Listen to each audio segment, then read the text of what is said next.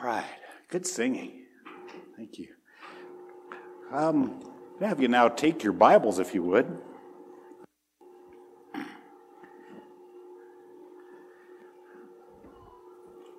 And I apologize that you just get to see my face so much up here today. But I do appreciate those who have jumped in to be a part. And I want us to, just in considering even that idea of amazing grace, what a thing it is that we have been saved out of the punishment we deserve, but also that's saved to a new life in Christ. And I want us to consider a phrase this morning that comes out of Paul's writings in 1 Corinthians chapter 6. 1 Corinthians chapter 6, and this is the phrase, "Such were some of you." Such were some of you. And I find it to be a phrase filled with incredible hope. Well, let me go ahead and read from 1 Corinthians chapter 6, a little bit of context. We'll look at verses 9 through 12. So 1 Corinthians chapter 6.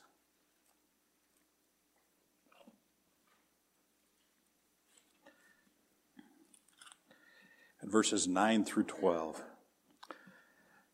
And maybe to say a little bit before I read this is that this is, of course, before you've got over 5 chapters of Paul addressing the church at Corinth. And they've got issues in Corinth. Oddly, I think they're a little bit like we're getting to be in our day, in our culture overall. He's had to deal with them with issues of boasting and bragging, issues of being divided and competing with one another within the church. He's had to deal with sexual immorality in the church already in the book.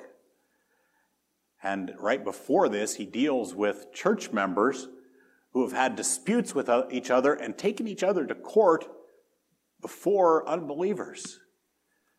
Those are some of the things, just the things that he's dealt with in the first 4 or 5 chapters, plus a little bit more.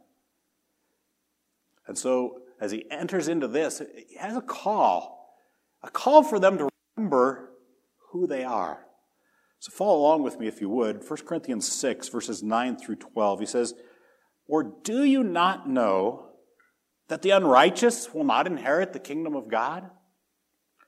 Do not be deceived, neither fornicators, nor idolaters, nor adulterers, nor effeminate, nor homosexuals, nor thieves, nor the covetous, nor drunkards, nor revilers, nor swindlers will inherit the kingdom of God. Such were some of you. But you were washed, but you were sanctified, but you were justified in the name of the Lord Jesus Christ and in the Spirit of our God. All things are lawful for me, but not all things are profitable. All things are lawful for me, but I will not be mastered by anything." And so we find out here, Corinth being kind of the example, but the church is full of people who were characterized by being sinful. In fact, you can't be a member of Jesus' church, his gathering of people, unless you're a confessed sinner. If you come to Jesus and say, "I've got no problems, I've got no sin," there's not a place there really, because the whole point is that he came to save who? Sinners, right? So for one thing, Scripture is very clear. It says all have sinned and fall short of the glory of God, right? And there is none righteous, no, not one. So the only ones who are candidates to be saved by Jesus and become part of his church are people who have been sinners. And if you don't think you fit that category, then I would propose to you that you've believed a lie. And until you change your mind about that, I can't offer you hope. The place where hope begins is by recognizing I'm a sinner in need of great help. And so in the church, we are former sinners, Paul says, such were some of you, right? Not because we never sin now, but we are no longer identified by that sin. And we have the power of Christ by the Holy Spirit to choose not to sin. We have the power to not sin. And the great thing about this phrase, and such were some of you, is it puts our identity as sinners in the past. That's not the label I have to wear anymore. Fornicator, adulterer, liar, thief. He's going to get into those details. But that's not who I am, even if that's what I was called in my life before. And he says, notice he says here to the Corinthians, do you not know? Here's something you ought to know, and so I'm going to remind you, but I'm going to ask, don't you know this already? It seems like the people at Corinth had forgotten this key truth about being believers. They need to remember that Jesus has rescued them from their sin, out of their sin, not just its penalty, but having to be down there and wallowing in it and stuck in it and enslaved by it. He also says, do you not know that the children of God are the ones who inherit God's kingdom? Well, what is true about someone's child? Well, they reflect their parents, right? You know, we go around and we look at these babies and we say, oh, look at that. She looks just like her mom. Oh, he does that just like his dad. You know, or both, you know, as they grow up. The same thing is true of children of God.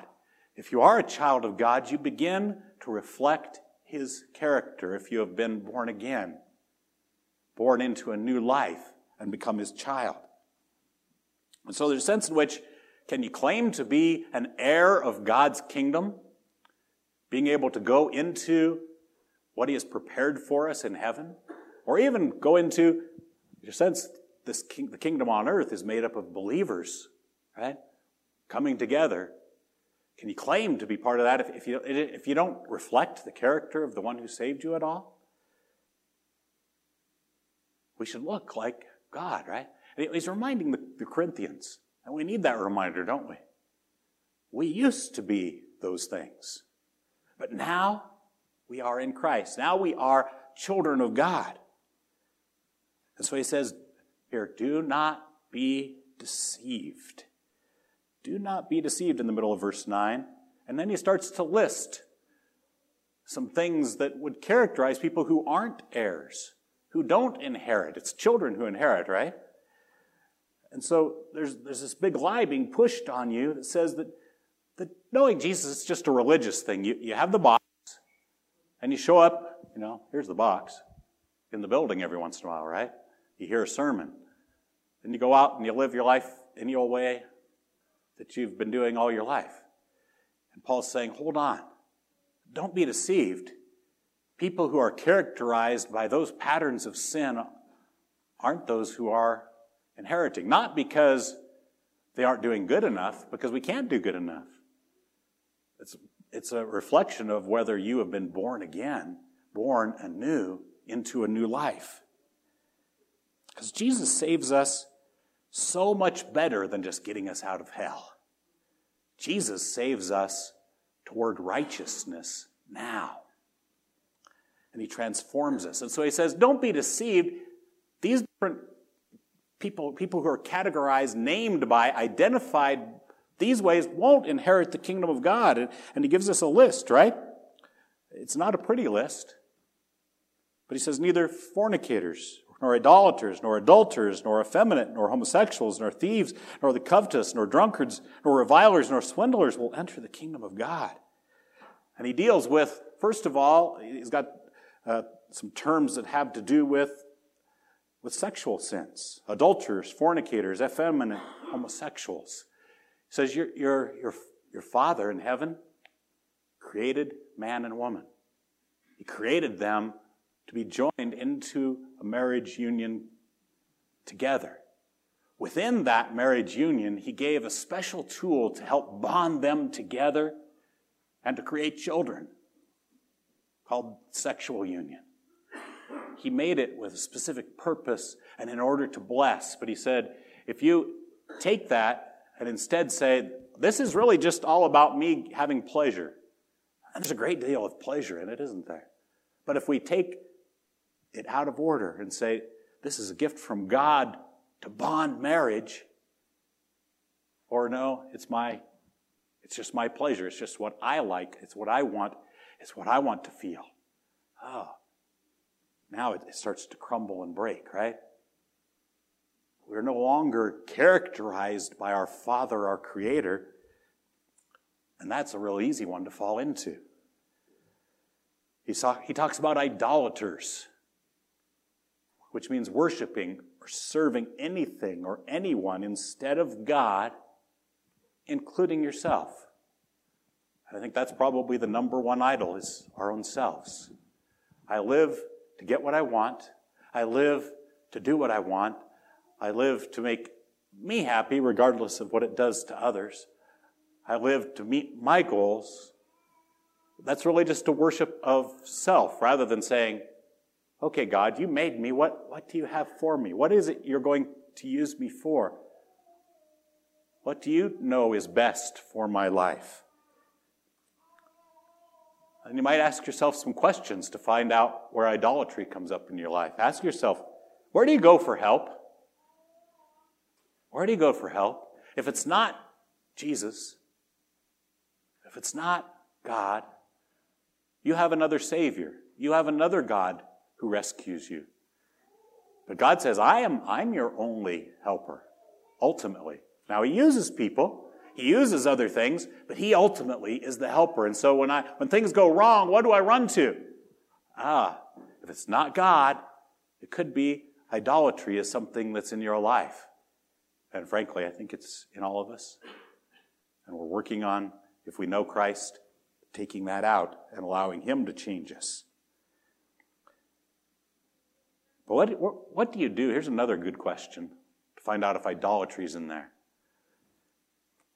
What do you want so much that you're willing to sin in order to get it? What do you want so much that you're willing to sin in order to get it? That's going to give you another point to an idol. That's something you value so much it controls you. It tells you what to do. It is what you live for, you could say. He points out sins of greed that we can be characterized by, right? Being covetous. It's just a desire for more is literally what that word means. I always want more. Swindlers and thieves, well, that's just how you keep trying to get more. Swindlers try to trick people out of things. Thieves take it for themselves. But it has to do with a heart that's not content with what God has given us. But it's always, what's the next thing I can get for me? What's the next way I can have more? And it doesn't have to be money or possessions. It can be the esteem of others. It can be the opinion of others. I want them to like me more. I want to have more influence. I want to have more power. And we can swindle our way to those, right? We can steal things that weren't ever intended for us. And then there are sins that have to do with substances that can control us. A slavery to substances. The word here is used as drunkards, so it has to do with alcohol. But really, it applies to any kind of substance that you run to for a savior. When things don't go wrong, I need a drink. I need this drug.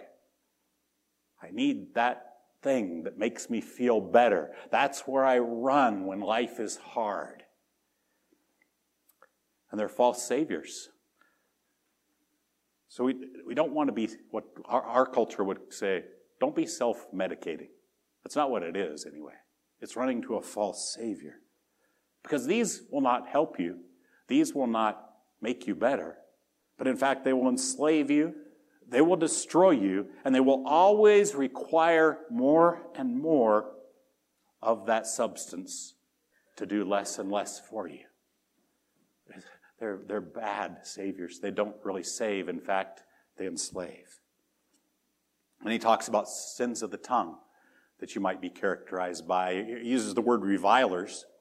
But a reviler really is a person whose God is their tongue and their ability to use it as a weapon. A person who is a reviler often gets what they want in the long run by tearing down others, by tearing others apart if they get in their way verbally. So don't you dare cross me or I'll take you down with my tongue. And a person who is a reviler has great power to bully people into getting them what they think they deserve, or even sometimes what they think this is right, but they use the power of their tongue to get it rather than godly ways and trusting God to bring it about. And sadly, rarely do they have great friendships or great relationships, and they are denying the real power of God. So Paul gives us a list. This is what you might be labeled as because of the patterns of sin in your life.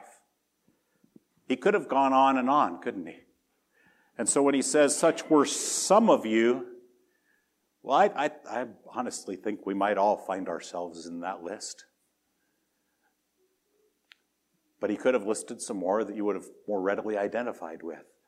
But he wants to remind believers there that that's not who you are anymore. Even if that was the label that you had. Remember, by Christ saving you, that isn't your identity any longer. So you ask yourself, who are you? Who are you? The world around us is asking that question a lot, aren't they? We like to put labels on ourselves and on people.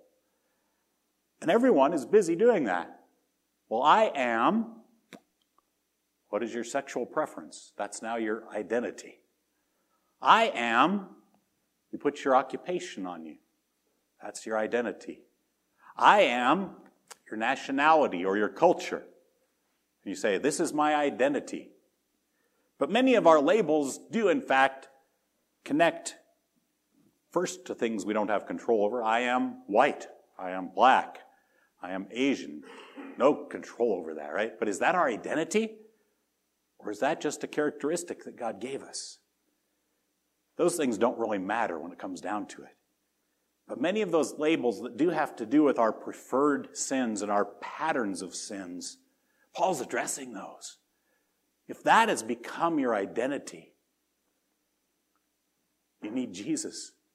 You need Jesus to save you from that sin and to take care of that. And that's what he says. He says, but. Did you notice that little word there? And such were some of you, but. That's one of the most beautiful words in the Bible. Because God will lay out, here's your problem. He says, but there is hope. But things can change. It's amazing the things that he does for us. And so what happened to these people? Is there hope that we can escape these identity labels and sad identities? Because if they were identified by these, how did that change? Can we get out of this trap that we're in with our sin that we keep coming back to again and again? Even when our heart cries out, oh, I want to stop this. Oh, I want a way out. Can we get out of the trap? Paul says, that is what we were, but what? Well, let's look at the scripture. Such were some of you, verse 11, but you were washed. So the guilt, the shame, the contamination that sin brings have been taken away when you entrust yourself to Jesus. He washes it all off. And the Greek tense used in this word in the original writings indicates that this is a cleansing because of an act of faith in submitting yourself to what Jesus offers. So it's kind of worded odd, so that most translations don't word it this way, but really, you washed yourself. You go, oh, wait a minute, I thought we had to have Jesus. We do. It's, in essence, you stepped into Jesus' wash tub. You let Jesus do the washing. You let Jesus clean you up. And we're going to find out in a minute, it's not just a cleaning on the outside, but it's a cleaning that makes you brand new. So you were washed. The sin, the guilt, the shame, he takes it all away. You can go back and wallow in it if you want to, but you don't have to anymore. But you were sanctified. Now there's a great theological word, right? At basis, it just means you were set apart for God's purposes alone. You entered into this relationship with Jesus, and now your life is focused on His purposes for you. Don't worry, they're excellent purposes that are so good for you. Don't be afraid. He loved you enough to die for you, but He set you apart. So that's what happens when you entrust yourself to Jesus. Now you are on His team, going His way. You become His and you belong to Him. And then He begins, there's another way that this word sanctified is used, it's closely tied to it, but He begins the process of changing your thoughts, your actions, and your words to match up with the fact that you have been set aside for Him. You begin to look like Him, right? You begin to think His thoughts and do the things that He knows are best for you because He made you and loves you deeply. It might be a little bit, for those of you who are sports fans, like being drafted into the NFL. A little bit. But a player, gets that invitation, right? They call out his name. This such and such a team picks this guy. An invitation has gone out to you from Jesus. He said, you're a sinner. I have died for you. I call you to myself. Now, if that college player celebrates with his family, his name's been chosen, then he just goes home and sits. What good does it do him? None at all, right? He doesn't call them back. If he doesn't go and sign a contract, he sits at home and he is not a football player in the National Football League. That's what salvation is. It's you saying, Jesus, you died for my sin to take all that away. You called me, but I'll stay here. I like it here better. Now, we have to engage. It's an act of the will that's required there of you saying, yes, Jesus, I entrust myself to you that you will do these things. He doesn't force us against our will. And then the great thing, here's where the sanctification parallel is. Like the football player, they send him out with a coach, right? And the coach directs him, here, you do these exercises, you be here for this practice, you do those things, and you will become the kind of player that can put the name of your favorite team on there, right? You are now identified. You are, I'm not going to name any teams, get myself in trouble. Same with Jesus. He says, you get to wear my name on you. You identify with me. You are in me. Now you belong to me. My name is on your jersey. And he keeps on working with you and working with you and working with you until you get rid of those things that characterized you before you came to him. And the great thing about it is the NFL might cut you from the team. Jesus never will, because it's about his amazing grace, not about how good you do. You mess up, guess what? He's going to come after you. Say, come on back. I got some new drills for you. Come on back. Let's get this relationship on track. And he's never going to trade you to another team, right? You are on his team now into eternity. You were sanctified. And Paul wants the Corinthians, and he wants you to remember that. You've been set aside for his purposes, and you have been justified, he says. And he says it's in the name of the Lord Jesus Christ. In other words, you come to him and all that he is. You come to him, and now it's about who he is, and that, in effect, takes his record of righteous deeds. Jesus, everything he did was good and right, correct? We were characterized by sin without him. He says, not only are you found innocent of all the things that you did do, but Jesus' good deeds are now put on your account. So when the Father looks at your account of sin, he says, I only see the righteous deeds of Christ. When the day of judgment comes, he says, I have nothing against you. Why? Because Jesus did the hard work of paying for all of our sins. Then welcoming us into his presence, into his life, so that now all that was his is ours, including his righteousness and his good deeds. So that's really the key. It's in the name of the Lord Jesus Christ. But it's also in the Spirit of our God. The Holy Spirit is there in our lives. And he also, you could say, argues on our behalf when it comes to judgment and says, no, the righteousness of Christ belongs to this one, and I live in him. When we give ourselves to Jesus, the Holy Spirit comes and lives within us, and he's working on that process of sanctification, of being set apart.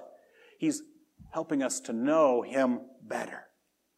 Let's turn to Titus chapter 3. And those of you who were here last week, you know we just looked at this last week, but I want to go there again to see another way Paul describes this whole process. Titus 3, verses 3 through 7.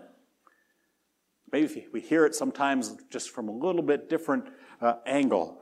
He says, for we also, Titus 3, 3 through 7, for we also once were foolish. Good thing to remember, huh? We were foolish ourselves, disobedient, deceived, enslaved to various lusts and pleasures, spending our life in malice and envy, hateful and hating one another. But, there's that word again, right? That's what we were. But when the kindness of God our Savior and his love for mankind appeared, he saved us. Here's good news. Not on the basis of deeds which we have done in righteousness. It's not because anybody was good enough. But according to his mercy, he chose to not give us what we deserve, based on what Jesus did for us. By the washing, there's that washing part again, right? By the washing of regeneration, and that word regeneration means new birth. So this washing that Paul is talking about both in Corinthians and here in Titus, this washing is talking about you become a whole new person. You are born again in the Spirit. You actually get a new heart, the Bible teaches us. So the washing of regeneration and renewal, that means being made new by the Holy Spirit, whom he poured out upon us richly through Jesus Christ our Savior, so that being justified by his grace, we would be made heirs. Oh, here's that same idea, right? Ones who inherit according to the hope of eternal life. That's what he has in store for us as he makes us look and act and be identified with who he is. In other words, he gives us brand new identities that are based on new realities, not personal preferences, not based on self-chosen labels, not by what others think of you, or even your own record. He gives us a new identity based on our relationship with Jesus and all he is. Those who believe in Jesus are now identified by that relationship. That is who they are, ones who are knowing Christ. By that name. That's why those who believe in Jesus came to be called what? Christians, right? That's now our reality in Christ. And now, like Paul says in verse 12, he goes on, and 12 kind of starts a new section, but I wanted to include that because he talks about, I'm not under law. He says, but I will not be mastered by anything. In other words, it's not that Paul is something great, but his Savior is infinitely capable of keeping him from sinful, destructive, and enslaving patterns of life. He says, I'm not going to let any of my desires, any of those things that I used to run to, have power over me anymore, because the Holy Spirit within me gives me the power to not let that happen. Because God is on my side and he's changing me. Because I have the power now to choose right. I have the power to choose right every time. Still don't yet, right? But that ability is there. And so he is choosing a life that matches his new identity, a person who entrusts himself to Jesus and his reality. He belongs to Jesus completely. He no longer checks a list of laws to how we will act or think. It's not a matter of, okay, well, here's all the things that God said do, don't do. I understand that doesn't mean we ignore what is right and wrong, but it's how we go about it now. First of all, we know Jesus, and we have come into such a relationship with him that we say, the things that he doesn't want, I don't want either. The things that he does want, I'm going to learn to love and pursue them because I trust him. I know he knows what's really good. So I'm not walking around checking lists. I'm looking at the one who saved me, who loves me. And I won't be mastered by those things that keep me from him. I won't be under the control of those things and those people that aren't about doing what he wants. It's a whole new life, and it's a life of real freedom. Because all those things are also what are absolutely best for you and open up the best possibilities for your future. That's how good he is. So such were some of you. It gives us the right perspective. If you're a believer here today, take this seriously. It should humble you. There's no room for pride in being a Christian. Shouldn't go around, oh, look at how good I am. No. Stop and remember. That list, you were in that list. But for the grace of God, but for his mercy. You were once a sinner, according to who you were and the habits you chose. You're only different because of the mercy and grace of God. He drew you into a dependent relationship on himself by believing in Jesus. And now you have the ability by his strength to have a new, continuing, and always improving patterns that are good. And then, wonder of wonders, God brought us together, right? He brings us together as his body, as fellow believers in Christ to encourage and build each other up. That's one of the tools he uses for that sanctification process, right? That being set apart practically by the way that we live. And he even gives us then the privilege of letting others see this and understand it. We get to go out and say, hey, come in here. Come on in. You have problems, right? Me too. But guess what? I found Jesus who changed me from the inside. And now he's freeing me day by day in my patterns of life.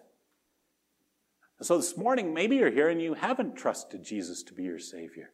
Maybe you haven't entrusted him to wash you, to set you apart for himself.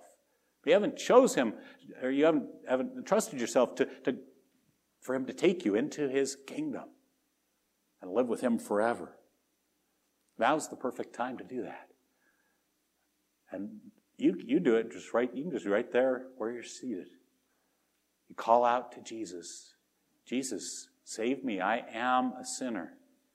I have been in a pattern of sin, and I can't help myself. Please forgive me of my sin. Give me your righteousness. Give me your eternal future. That can be a hard life in this world full of sin, but it's a good one because we have a good Savior.